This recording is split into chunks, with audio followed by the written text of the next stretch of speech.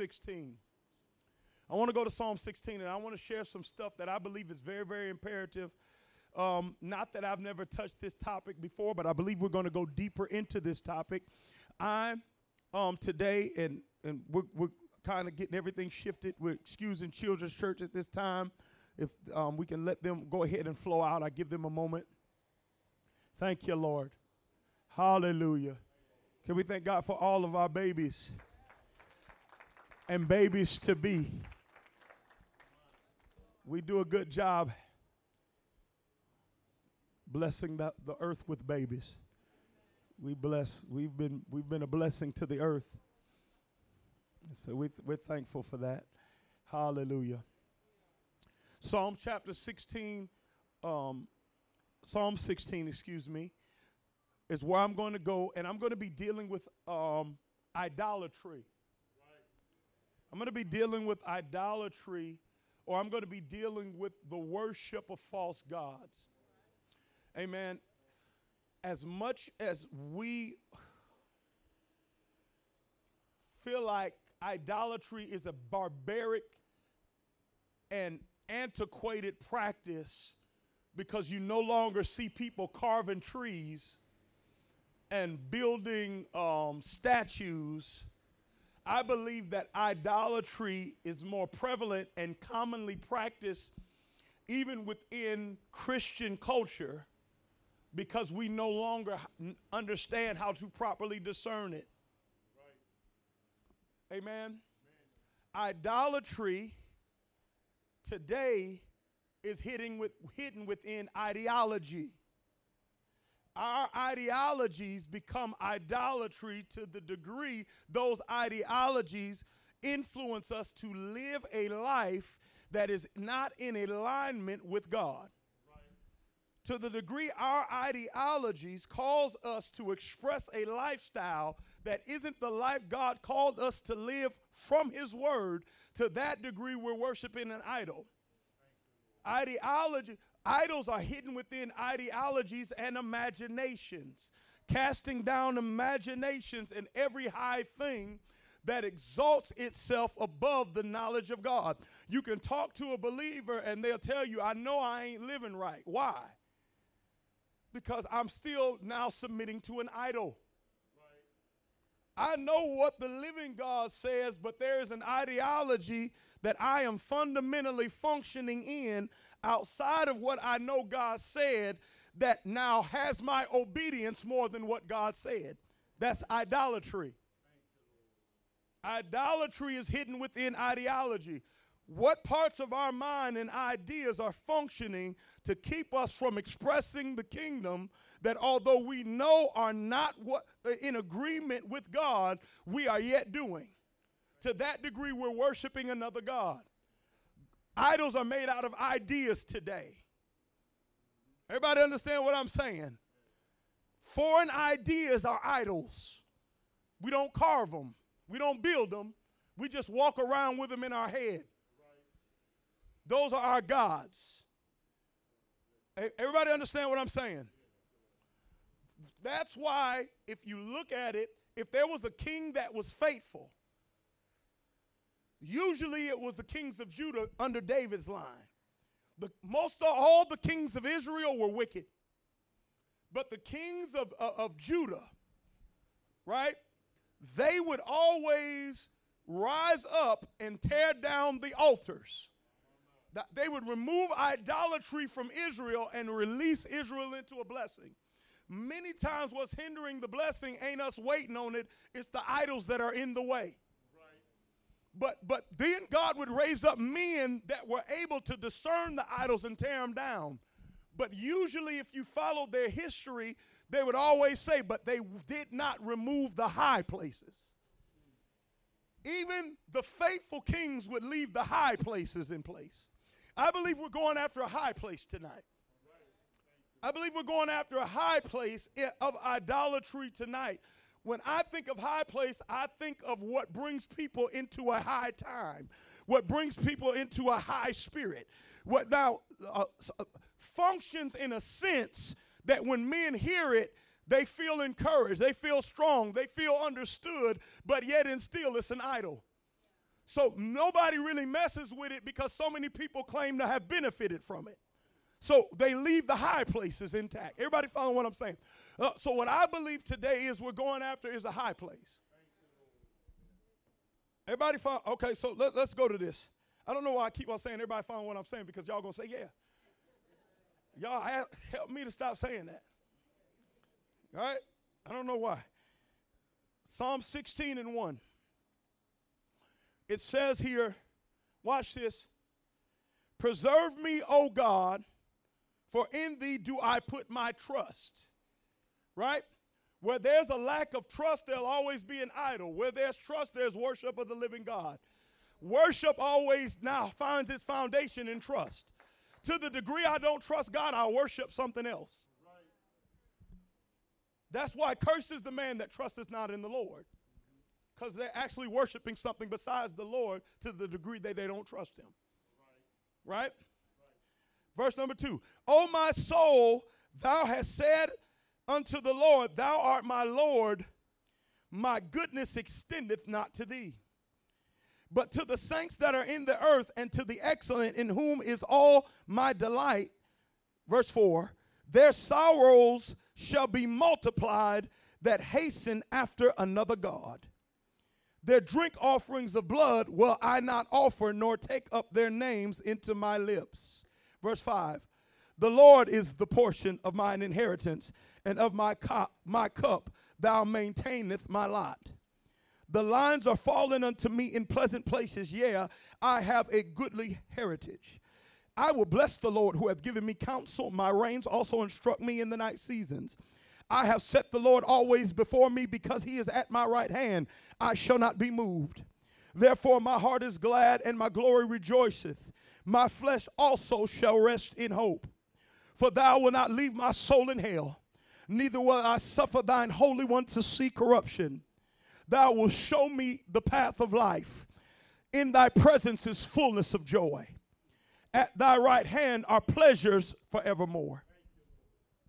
Father, we thank you. And we bless you right now for the word of the living God. Thank you for life being released in this house on today. Thank you for the wind from heavens to blow and the rains from the glory of God to pour. We bless you for everything that you do in this house, in this moment, and in this time, God. It's in the mighty name of Jesus we pray. Amen. Amen. You may be seated in the house of God. Psalm 16, verse number 4. I want to go back there. Psalm 16 and verse number 4. It reads something that's so profound and so powerful that we need to understand. Please make sure you have ears to hear and pay attention. Amen. Because we're going to cover a lot. Well, maybe not. Psalm 16:4.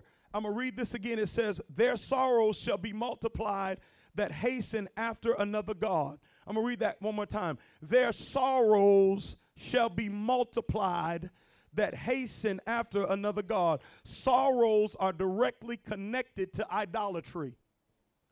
Multiplied sorrows. Constantly trying to stand up and getting knocked back, taking 2 steps forward and getting knocked back 5 steps. When it ain't one thing, it's another thing. Sorrows are in direct connection to idolatry, right? Their sorrows shall be multiplied. Notice what he says, that hasten after another God. Consistent, unresolved pain, hurt, grief, sorrow, which are all the fruits of one thing, worry. I'm going to say that again. Consistent, unresolved pain, grief, hurt, sorrow, which are all the fruits of worry, are always evidence of idolatry, the worship of another God. Why? Why does pain, grief, hurt, consistent sorrow evidence of another God? Because one of the marks of legitimate worship in the true and living God is continuous joy. In thy presence is fullness of joy. If I'm not living in continuous joy, it means I'm not in his presence. If I'm not in his presence, whatever I'll call worship isn't getting me there. If it's not getting me there, that means I'm worshiping before another God. All legitimate worship is done in the presence of God. And it is impossible to be in his presence without experiencing joy. Jesus doesn't give us joy in his presence. His presence is joy. Joy is the oxygen of the atmosphere of the presence of God. You breathe in it when you're in his presence. You breathe in joy. You don't have to find it. You don't have to get it. You don't have to feel for it. It's in his presence. Fullness of joy.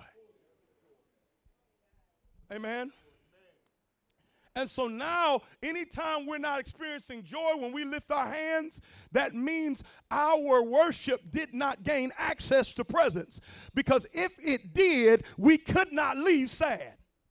You can never leave prayer sad. You can never leave worship sad. You can never sing and end sad. It can't happen because it brings you into his presence, and it is now illegal to be in his presence and not have joy. Matter of fact, I'll put it this way. It's impossible, completely impossible to be in his presence and leave heavy. I don't even care if you're praying for somebody you worried about dying.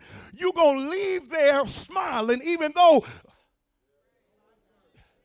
because you've been in his presence.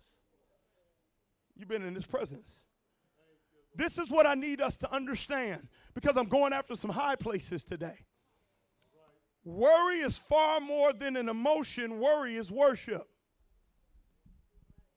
I'm going to say that again. Worry is far more than an emotion that I deal with sometime. Worry is worship. What makes us worship makes us bow. Y'all don't want to hear I'm going to say that again. What makes us makes us bow. To yield to worry is to forfeit joy.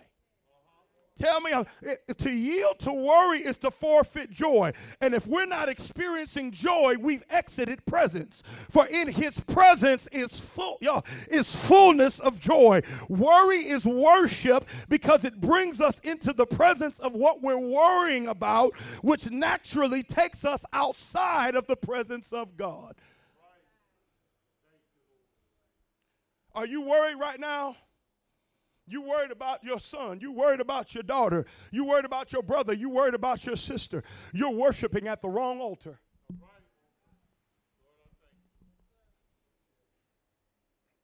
Their sorrows shall be multiplied that hasten after other gods. Sorrow is literally a Greek word, aseveth. Is now the Greek word. It means an idol. And actually, so if we just look at it and stop there, sorrow actually means idol. So anytime we're walking in continuous sorrow, we're actually now worshiping an idol. Sorrow itself translates idol.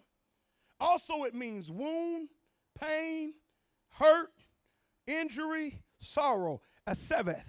It comes from the Greek word atsav, meaning to carve, form, or fashion in a bad sense. To worry, be in pain or anger, be displeased, grieved, hurt, be sorry, be vexed, feel tortured. Worship, it means to worship. Sorrow does. And it also means to form a copy. Man, that's heavy. I'm going to read it one more time before I go into it. It means to carve, form, or fashion in a bad sense. To worry, be in pain or anger, be displeased, grieved, hurt, be sorry, be vexed, feel tortured, worship, to form a copy.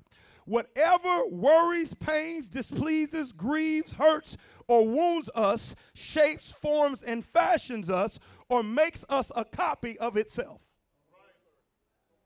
That's what it's saying. What you worry about gains now rights over you to make you the clay and it the potter, and cause you to look like it. We're called to be conformed into the image of Christ, but circumstance and situations have the power to conform us into their image to the degree we yield to them. Do you understand that hurt has an image and it can conform us into it? I wish somebody in here would testify that you saw somebody that was hurt and they looked hurt.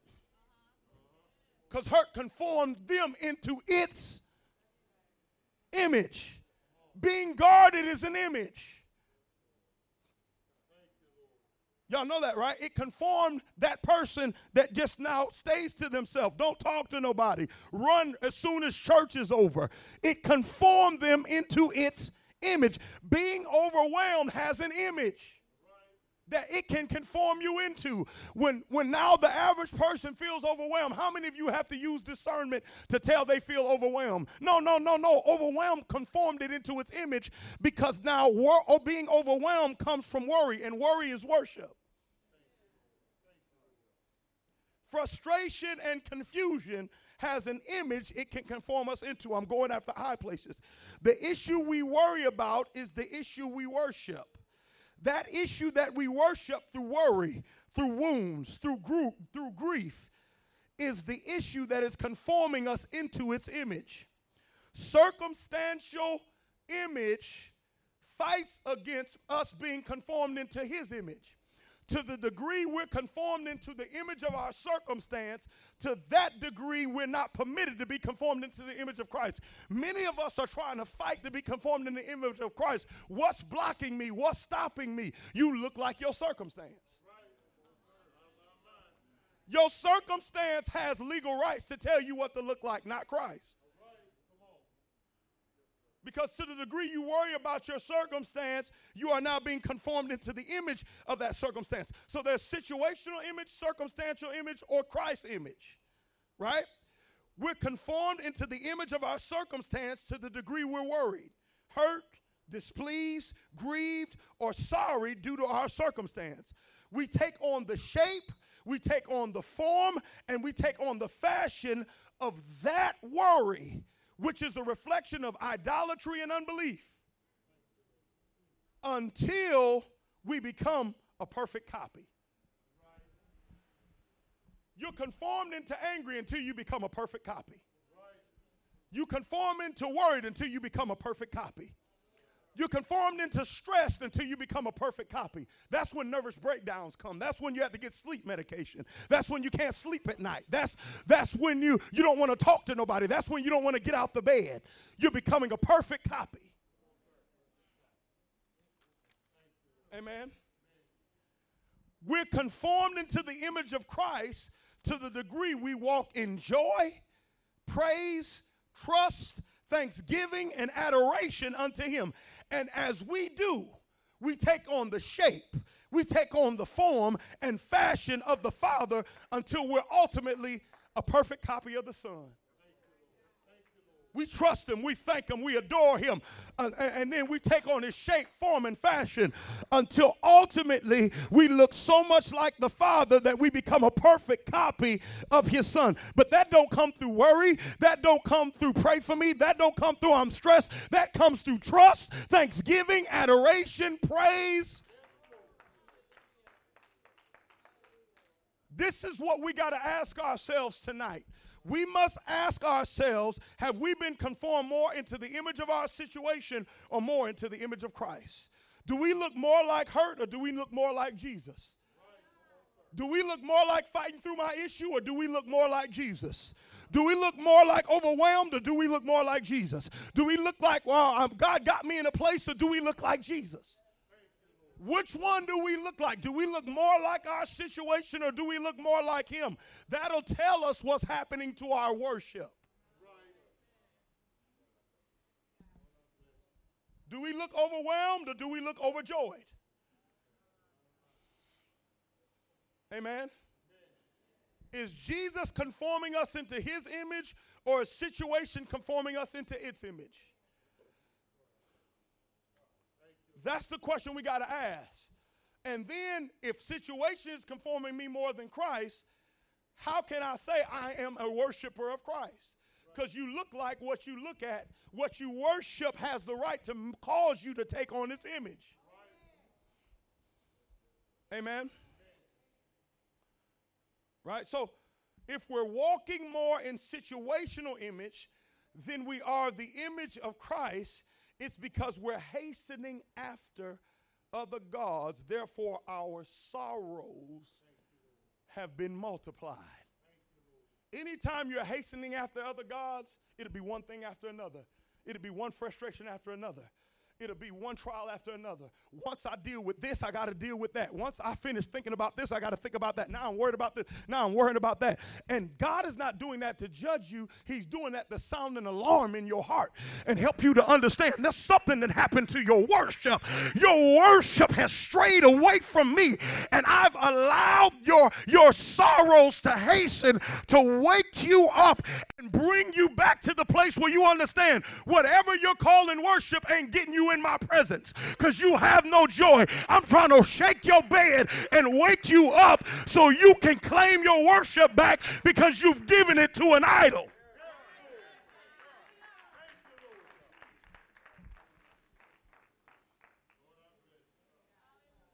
Some of us in here, over increasing sorrow is screaming to us and telling us our worship has been hijacked by an idol and we must urgently run back to the heart of worship.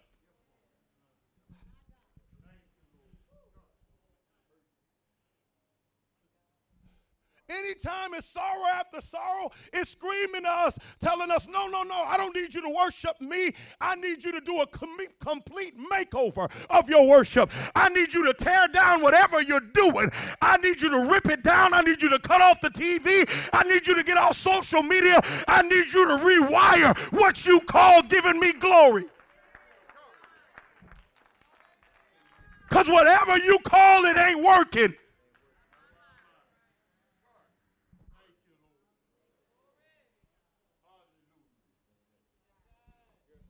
Right? Because in my presence is fullness of joy, and your sorrows continue to multiply. I'm not doing that because I want you to go to hell. I'm doing that to wake you up. You ain't knocked on my door in a long time. You ain't been with me in a while.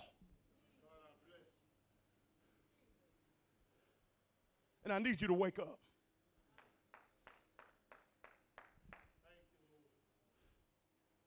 Do you understand that being conformed into the image of Christ is the climax of worship? Worship's climax is image.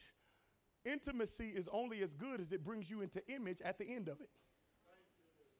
The end of all authentic intimacy is image. I come out looking more like God. I come out feeling more like God. I come out having more of his peace. I come out having more of his joy. I come out having more of his endurance. Do you understand you know why not clapping our hands? Because when you really worship, every time you clap your hands, something conforms. Every time you sing, something conforms. Every time you pray, something conforms. Every time you seek him, something conforms. My God, I'm changing every thank you. I'm changing every hallelujah. I'm changing every worship song. I'm changing every time I lay on my face because I can't be it. You know why we don't clap for that? Because many of us haven't been in his presence in a while. So we're waiting on a change that could happen after a clap. We're waiting on a change that could happen after singing a song.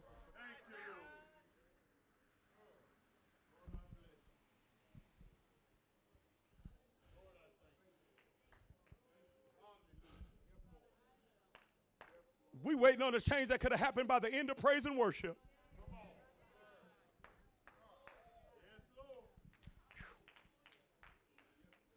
We waiting on a change that could have happened when Lady Merritt sent that telegram worship song. Be the place. We want to be the place where your glory dwells. I don't know about you, but when I listened to it today, I got conformed. Whew. Oh.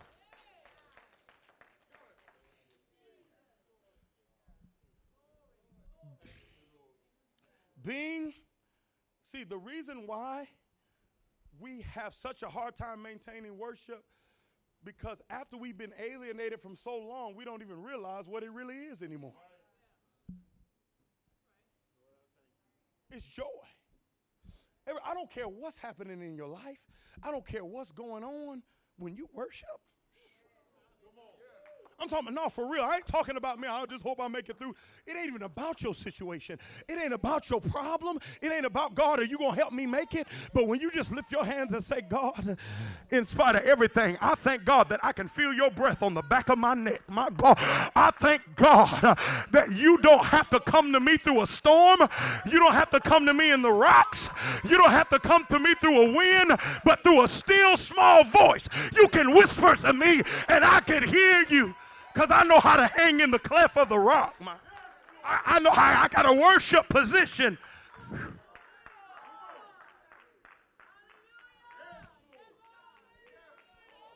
We're fighting for a change that we could have with a hallelujah.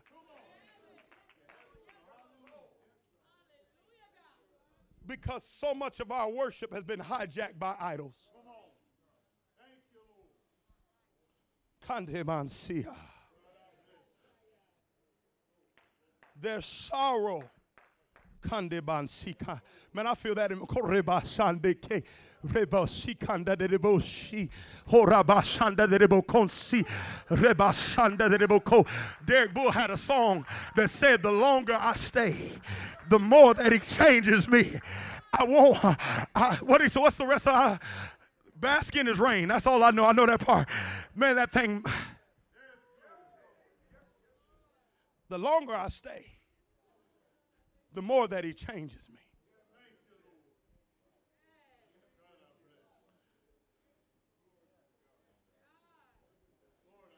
You don't have to beg to change. Encounter gives grace to change. And he's torn the veil. The veil is torn in two. There's nothing between us and God but this.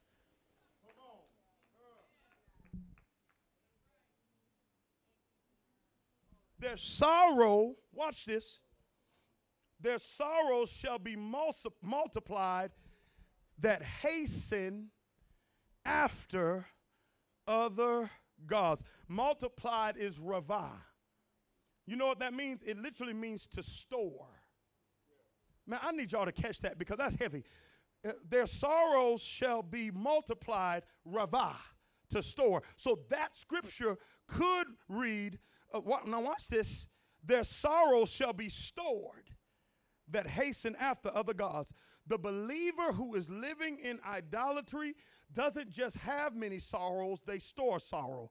They stock it, they collect it, they accumulate it in shelves in the cupboards of their heads and in their hearts. Sorrow never comes and goes, it just stacks up. And so the next time you do something that looked like the last thing they did, they go off and it's like, why are you flipping like that? Because you're an idolater, that you still stored what happened to you last year. You're storing what happened to you last month. You're storing what somebody said to you the year before. And so now you're ultra sensitive. I can't take it when people talk to me like that because my daddy talked to me like that and I'm still storing that in the cupboard of my heart. I can't take when people treat me like that because in my last church they treated me like that and I worship other gods, so I've stored that in my heart and I use that to respond to everybody around me. How many of us are in a jacked up condition because we're storing what we're supposed to be throwing away?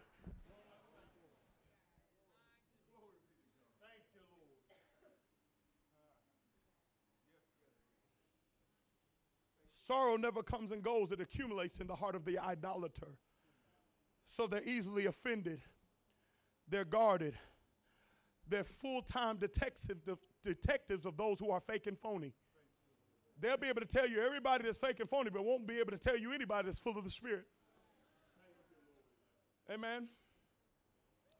Being easily hurt, being guarded, and a full-time detective of those who are fake and phony is not simply the condition of someone who's been through a lot of hell in their life.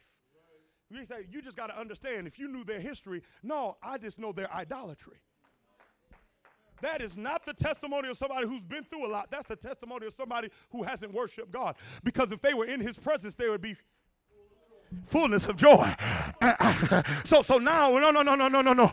Your dysfunction is proof to me that you ain't been in his presence, although you've been coming to church. That means although you've been coming to this church, you've been worshiping another God, because there's no way you can worship the God called Jehovah and still be in that condition.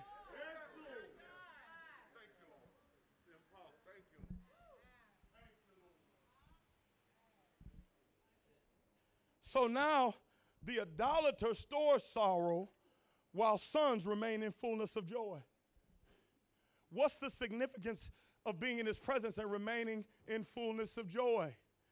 I have no room for sorrow. Look, it's not that sorrow doesn't come. I just ain't got nowhere to put it. Sorrow come in the morning with me like it do. You know, on some rainy days when you're tired and don't feel like getting out the bed, sorrow come knock on your heart. But when sorrow looks at your heart and you're a real worshiper of God, it'll look and say, dog, I ain't got no room in this man's heart. I ain't got no room in this woman's heart. I got to move on somewhere else because they're already full. Full means occupied. Full means no room. Full means it comes, but it cannot stay. In my presence is fullness of joy. Depression comes too. It just ain't got no space. Come on, discouragement comes too. It just ain't got no space. Frustration comes too. It ain't got no space. In my presence is fullness of joy. Full means full. Full means full. That in the Greek, full means full. In the Hebrew, full means full.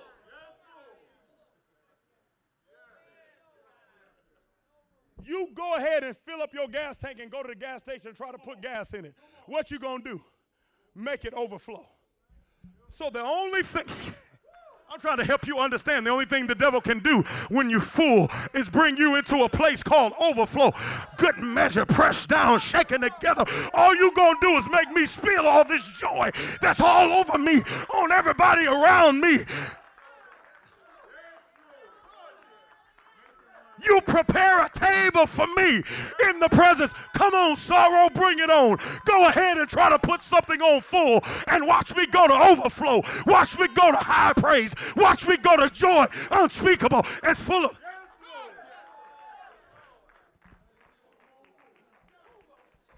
You can't do nothing but make me overflow. I'm on full.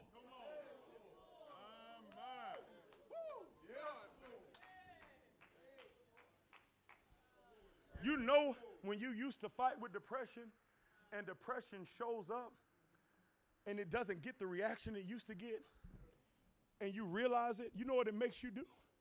I was already saying thank you before I put the toothpaste in my mouth. But now I got a two-step with the toothpaste. My God, thank you.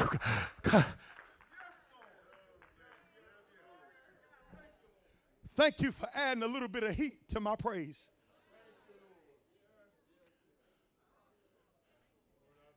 Watch this. I'm going to show you this, and it's so imperative. Somebody, look at your neighbor, tell your neighbor joy. Watch this. Put up the slide, Psalm 16. Put up the slide, Psalm 16, verse 3 and 4 in the Passion Translation. I want to show you something. Hallelujah. What are you right now? I'm full. What you going to be at 3 a.m.? I'm full. What you going to be if somebody forsakes you? I'm still full. Full is full. Full ain't on me trying to find something. Full in me is in me maintaining an atmosphere called thanksgiving, praise, trust, and adoration unto God. As long as that's there, fullness. Fullness of joy. As long as I articulate worry, frustration, anger, impatience, I'm worshiping another God, and therefore I begin to be conformed into those things. Watch this. Psalm 16, verse 3 and 4. Same thing that I read, but this thing is very profound, and I want to point out something. This is that verses 3 and 4 in the Passion Translation. Let me read it first in King James real fast. I'm going to read verse 4. Their sorrows shall be multiplied that hasten after another God. Their drink offerings of blood will I not offer, nor take up their names into my lips. Now I'm going to read it in the Passion Translation. And he said to me, my holy lovers are wonderful, my majestic ones, my glorious ones, fulfilling all my desires. He's talking about the real worshiper, right? He said, this is God describing the real worshiper. He said he calls them his holy lovers. Verse 4, yet there are those who yield to their weaknesses, and they will have troubles and sorrows unending. I never gather with such ones, nor give them honor in any way. In other words, he's not saying he dishonors them as a person. He never honors their inadequacy. The true believer will never honor your excuse to be defeated. After you finish crying, just know you ain't have to cry that much. After you finish telling me how you almost lost your mind, just know you never even had to go through all that. The real holy lover helps you to understand the only reason why you went through all that is because you wasn't in his presence. And in actuality, you need to thank God for that, because you were living outside of his presence, coming to church thinking you were in his presence, and he showed you enough sorrow to warn you to revamp your worship. That's actually mercy, that your sorrows increased. The King James says, hasten after another God in verse number 4. Verse number 4 in the Passion Translation says, yield to your weaknesses. Why? To the degree we yield to our weaknesses, to that degree we worship another God, because God ain't weak. If I begin to look weak, that means I'm looking and worshiping another God besides the God that's ever strong. That's even an evidence of a worship. Amen? Why? Now, this is what blows my mind, Elder Johnson. Why is the psalmist seemingly so cutthroat concerning those who are fighting with their weaknesses, in saying he would not gather with them nor honor them? Now, I don't believe he was saying that he would never talk to them. What he's saying is he would never join their pity party and validate their excuse. But why would he be so cutthroat when somebody's so, you know why? Because their weakness and sorrow is not just because they have an issue, it's a red flag that they're worshiping another God. They said, I can't, at this point, I can't play with you. I got to just be straight and direct and give it to you clear and help you to understand that this is not the life of a worshiper, and a worshiper don't look like this. He goes on to say this. Go to Psalm 16, verse 8. The high place comes down. Am I never saying worry never comes? I'm not saying worry will never come, but worry must bow. Am I telling you frustration will never come? I'm not telling you that, but I'm telling you frustration must bow. I do not bow to it. It must bow to the God I worship. I will not bow to it.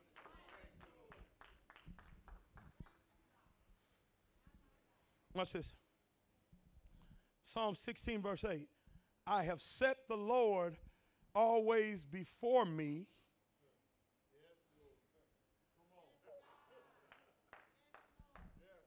Because he is at my right hand, I shall not be moved. I have set the Lord always before me. The true worshiper enters into a depth of passion for which they set the Lord always before them, not in front of them. Come on, we've already done this before. Glory be to God. Come here. I'm Pastor Edwin. We all understand from now the Church of Philadelphia that the Lord says, I set before you an open door, not in front of you. If God sets the door, don't do it yet, because I know you're ready. Yes, Lord. If God, move back a little bit. If God sets a door in front of you, that means it's on me to make sure I maintain the path to get to that door. But he did not set it in front of me. He sets it before me. So now if the door is before me, no matter which way I go, the you, door Lord. moves with Yes, where I Lord. move. So even when God tells me to go right and I go left, God has set a door before me to make sure that this door that eventually told me to go right, if I go through it, it'll turn me back left.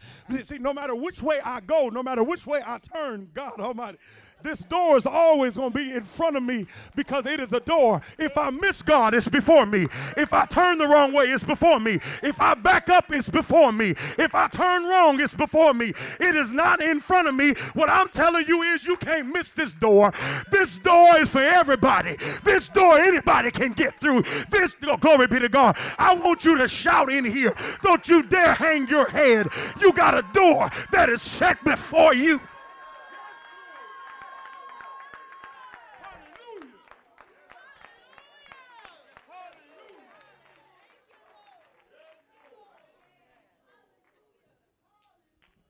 Now watch this.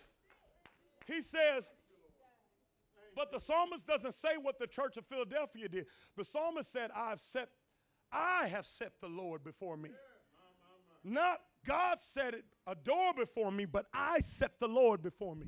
So come back. So he's saying, I set the Lord before me, not in front of me. So that means I put the Lord in a position upon my passion that no matter where I go, he's before me. Not, so that means not in front of me, I set him before me. So that doesn't matter what's in front of me. What's before me is in front of what's in front of me. Man, come on. All right.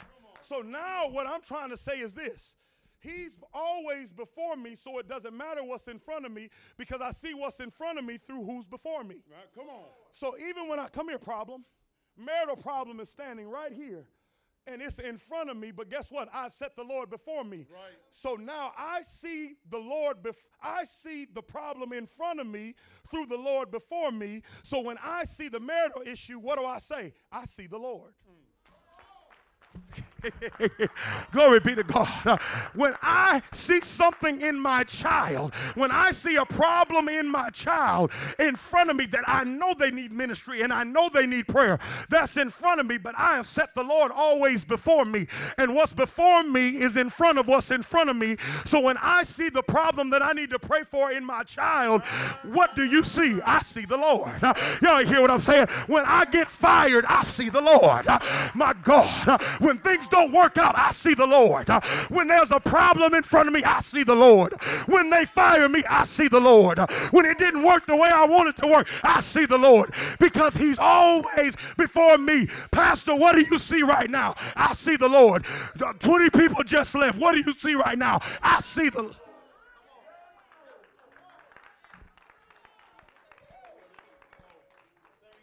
What's before me always trumps what's in front of me. So if I'm seeing what's in front of me instead of seeing the Lord, then obviously I don't have before me to properly handle what I deal with in front of me. Now, some of y'all acting like that ain't the Bible. I wonder if y'all read about an ancient man of God who was a deacon and a prophet. His name was the name of Stephen. The Bible says that Stephen preached in Acts chapter 7. He preached to now the religious leaders and cut them to the heart. He cut them to the heart where they got stones weighing 75 to 125 pounds. And they began to stone him till they crushed his head. They were stoning him and crushing. He was on the ground they're taking turns hitting him. The Bible says he looked up and he said, I see the Lord standing on the right hand of the Father. I don't even see the stones. I see the Lord because the Lord has always been set before. What do you see? I see the Lord. My God, I need somebody in here to lift the, I ain't got much voice left because the doctor just told you it's terminal. I see the Lord. The pain ain't left yet. I see the Lord yet. Grandmama got sick. I see the Lord. Family fell apart. I see the Lord. Marriage is challenged. I see the Lord. Problem is there. I see the Lord.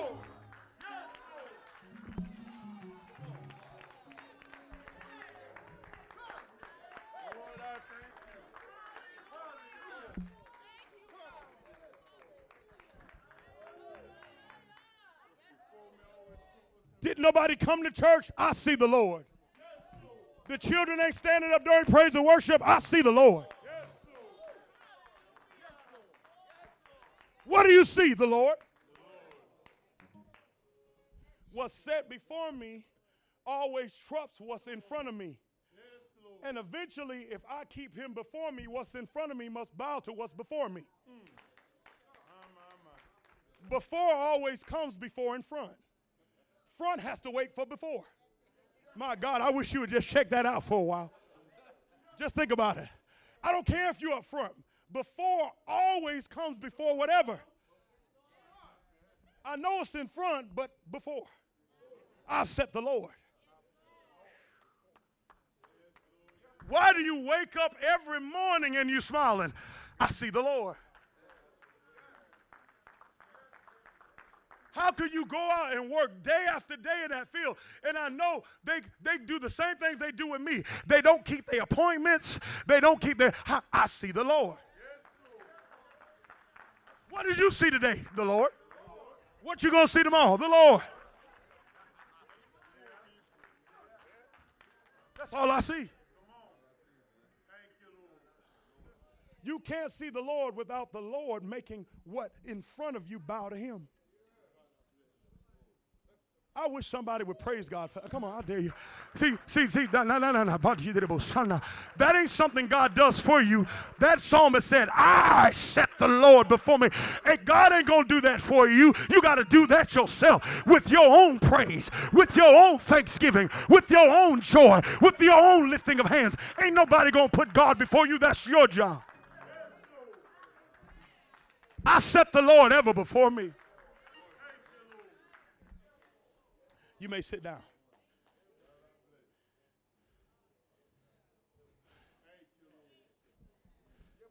What's before us trumps what's in front of us.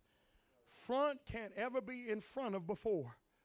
So if we set the Lord always before us, we gain permission to always see the Lord. Everybody following what I'm saying? Because I have set the Lord always before me, I shall not be moved.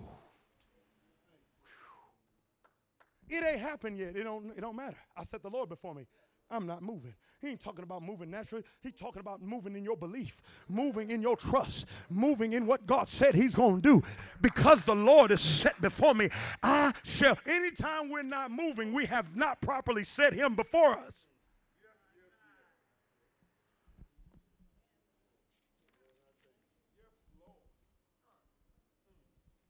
For since we have received a kingdom, y'all excuse me because I ain't got all the voice I want to. Otherwise, we would have went somewhere else. For since we have received a kingdom which cannot be moved, let us have grace. What's the only acceptable way to serve God? Never being moved. For since we have received a kingdom which cannot, where's the kingdom? Within us. If there is a kingdom in me that can't be moved, that means I cannot be moved. But obviously that kingdom within me means I'm allowed to set the Lord before me. See, there's a lot of people trying to set the Lord before them who doesn't have the king living in them. It's called dual dwelling place. I abide in you and you abide in me. If he's not in me, I can't set him before me. I can only set him before me when he lives on the inside of me. What I'm trying to say is we got to go back to actually tarrying for the Holy Ghost. No, positive thinking ain't going to do it. No, wishful thinking ain't going to do it. No, singing during praise and worship ain't going to do it. He says, he that is thirsty, let him come unto me and drink. That's real clear. That means you got to open your mouth and wait for liquid to be poured down on the inside. Can't nobody drink without opening their mouth. And some of us don't open our mouth enough to be filled. He said we get the Holy Ghost by drinking. I never saw nobody drink with their lips closed.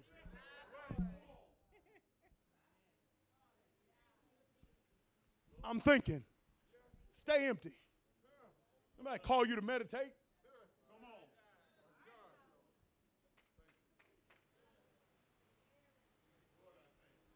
Tarry don't mean come to the altar. Thank you, Jesus. Thank you, Jesus. Thank you, Jesus. Thank you.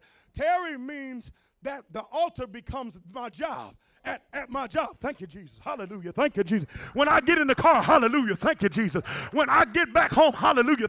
I'm not cutting on the TV. When I get about the bed, hallelujah. Thank you, Jesus. I'm going to continue to open my mouth until some water falls on me. We're not thirsty enough. When you're real thirsty, you'll open your mouth. You ain't thirsty enough yet. You'll open your mouth during praise and worship, but you won't open your mouth during the problem. You ain't thirsty enough yet. You'll open your mouth in the morning, but you won't open your mouth in the evening. You ain't thirsty enough yet.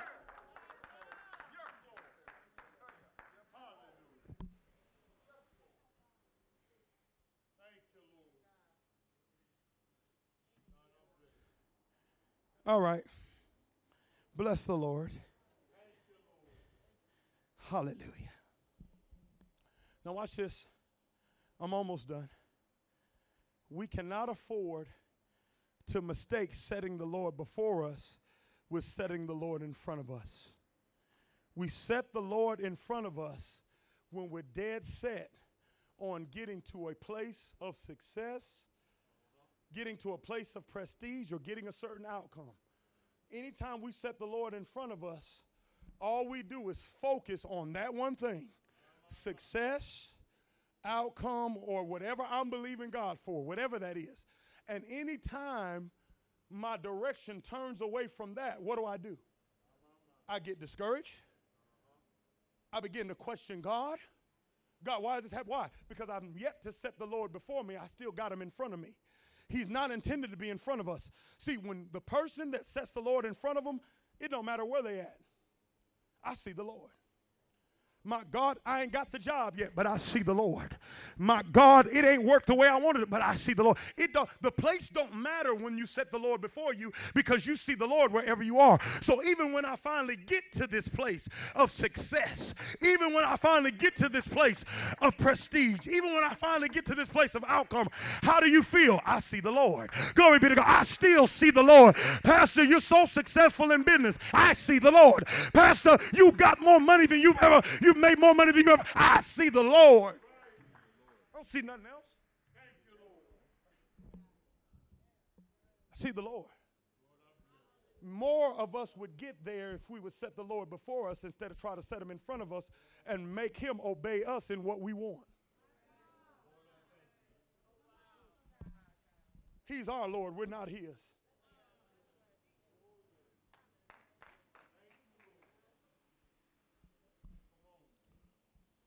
Your Lord don't want your success more than he wants your love. He doesn't want your prosperity more than he wants your passion. That's what he wants. Hallelujah. Glory to the name of Jesus. Psalm 17 and 8. And I promise I'm closing. Hallelujah. I bless the Lord. It's so good to be home. I miss y'all. Y'all miss me enough to let me preach for a little bit longer? Please, please, please. Go put the next slide up for me, would you? Next slide. Thank you, Jesus. Psalm 17 and 8. I want y'all to notice something. This is so heavy. This is so profound. The Lord didn't really share with me the next one. This one, yes, yes, yes. I've never seen this before until the Lord began to deal with me about this word, and it blew my natural mind, but it makes so much sense. If you look at Psalm 17 and 8, it says, I have set him at my right hand. If you look at verse 11, it says, at thy right hand is fullness of joy. Y'all see that? First, the psalmist, now I set the Lord at my right hand in verse 8. At thy right hand, there are pleasures forevermore in verse 11. First, the psalmist speaks of setting God at his right hand. Then he speaks of being seated at God's right hand. First, the psalmist says, I seek the Lord at my right hand. Then he talks about being seated at God's right hand. Right? So, now watch this. We're seated at the right hand of the Father to the degree Jesus is seated at the right hand of our passion. I'm going to say that again because I know it got to sink in. We're seated at the right hand of the Father to the degree Jesus is seated at the right hand of our passion. We're only as much at his right hand as he is at our right hand. The right hand in biblical context, watch this, represents the highest place of honor and homage. To the degree Jesus holds the most prominent position on our passion, to that degree we hold the most prominent position of his passion. Right. We sit at his right hand to the measure he sits at our right hand. The hand of God is the symbol of God's intervention and his approval. We sit at his intervention. In other words, we don't try to get an intervention, we are the intervention. Anytime God wants to intervene, he uses his right hand. Us. It speaks of kingdom ministry. We do not operate in the power of kingdom ministry through wanting power. We operate in the power of kingdom ministry through being rooted in passion for God. As I seat him at the right hand of my passion, he sits me at the right hand of authority over the entire universe. Everybody say authority. You know what authority does? And I'm closing. You know what authority does? Right? And before I say this, listen to me, y'all. You know, and I'm gonna be real good about it. Y'all young people, I need y'all to be turned around and facing me. Amen.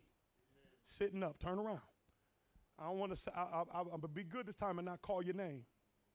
But I need a posture that's respectful. Amen. All right? Now watch this. Watch this. Authority now, watch. We now, through sitting him at the right hand of our passion, he sits us on the right hand of his authority. Authority, author. Whoever has authority has publishing rights. I'm trying to help you understand something up in here. Whoever has the authority is the author. What does the author do? The author has control of how the story goes.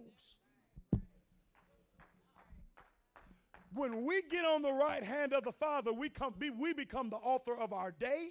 We become the author of our mind. We become the author of our praise. We become the author of our future. We become the author of our year. We dictate how the story goes. No, this ain't going to be a bad day because I'm the author. I'm seated on the right hand of God, and this is going to be a good day. This is going to be a blessed day. God is going to touch somebody's heart through me because I decide how who has authority is the author. Who the author is dictates how it's a sad thing to be a book and the devil has publishing rights over your story. My question to you is, who's the author of your day? You or your situation?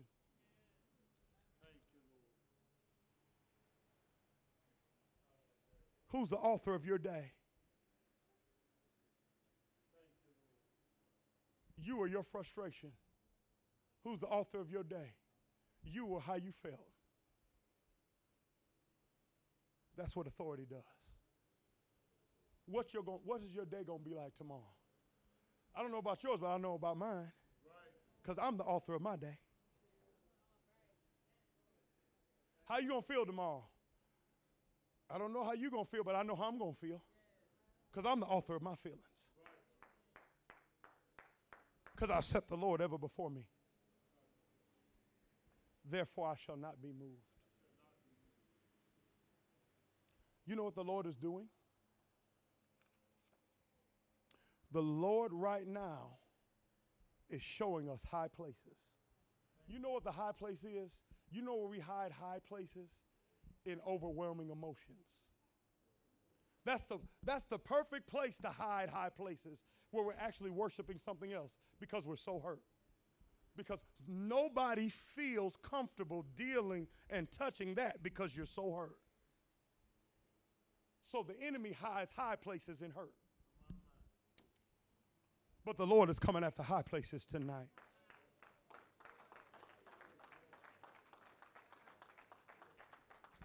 He's ready to pull down them idols and call you into his presence where there is fullness of joy, and his right hand, where you take the authoring pen of your day out of the hand of the enemy. You take the authoring pen of your day out of the hand of the people around you that attack you. You take the pen that authors who you are and how you feel from people, from the devil, from your circumstance, and you get it back in your hand, and you get back down on the paper, and you say, I will bless the Lord at all times, and I'm going to author this. And I'm going to set the Lord before me.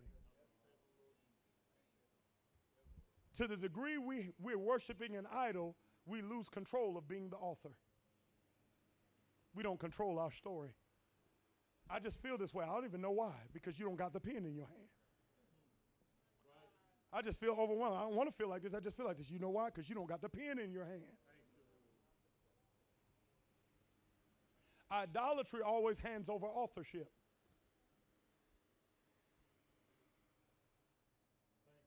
Everybody standing to your feet.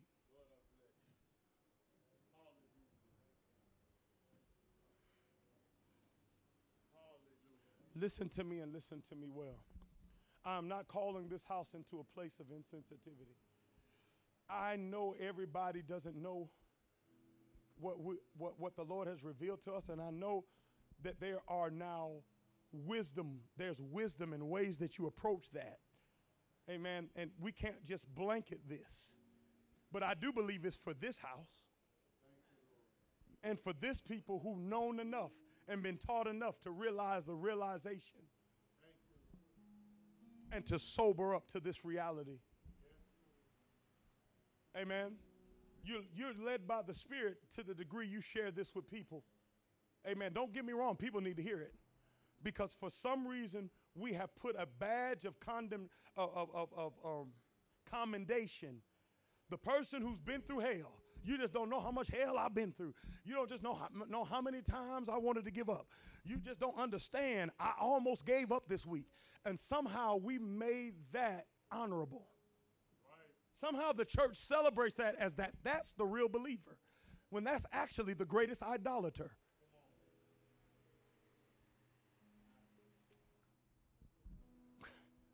Why don't we go after that high place? You know why we don't go after that high place? Because that would make folk mad. You ain't going to tell me I don't believe God.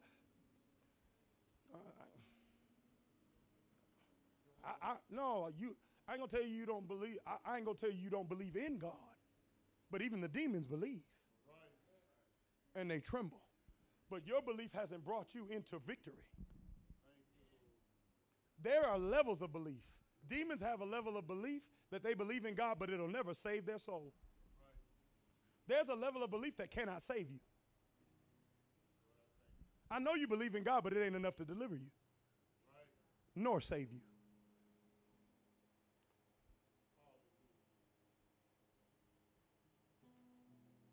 And the Lord is saying, who where is the Jehu that'll look up in the window at Jezebel and say, throw it down?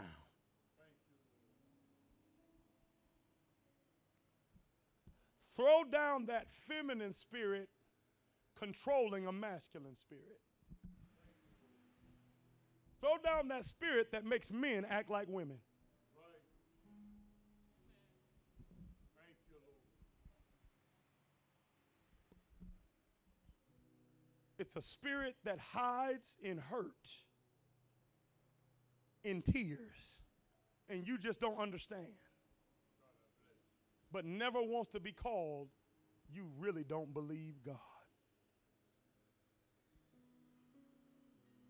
Thank you, Lord.